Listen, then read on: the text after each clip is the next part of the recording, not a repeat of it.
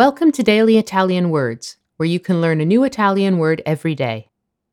Today we're going to be looking at the Italian word Passeggiata. which means walk or stroll when the person in question travels on foot, or ride when they go by a means of transport such as a bus, car, or horse. Passeggiata. Passeggiata derives from the verb Passeggiare.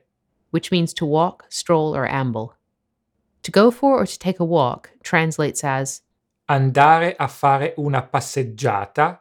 or more simply, Fare una passeggiata. if you take another person or an animal like a dog on a walk, you can use the expression Portare qualcuno a fare una passeggiata. Portare il cane a fare una passeggiata. Perché non andiamo a fare una passeggiata nel parco? why don't we go on a walk in the park? Passeggiata can also refer to a scenic path along which you can easily walk, with the best translations being promenade, walk, trail, or boardwalk depending on where the path is located. La passeggiata a mare si estende per circa 2 chilometri. The seaside promenade is about 2 kilometers long. In English, we often say that a task is a walk in the park, a cakewalk, or a piece of cake, if it's absurdly or surprisingly easy to accomplish, and Italians use passeggiata in the same way. Superare quell'esame è stato davvero una passeggiata. Passing that exam was a real cakewalk.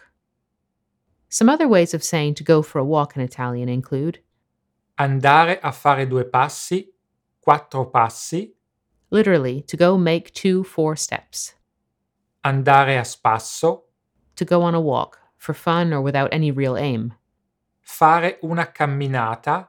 To go on a strenuous walk to get in shape. Andare a passeggio. To go for a walk or a stroll.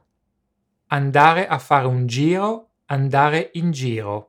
To go for a walk that's quick and fun with stops along the way, often in the city. Thank you for listening.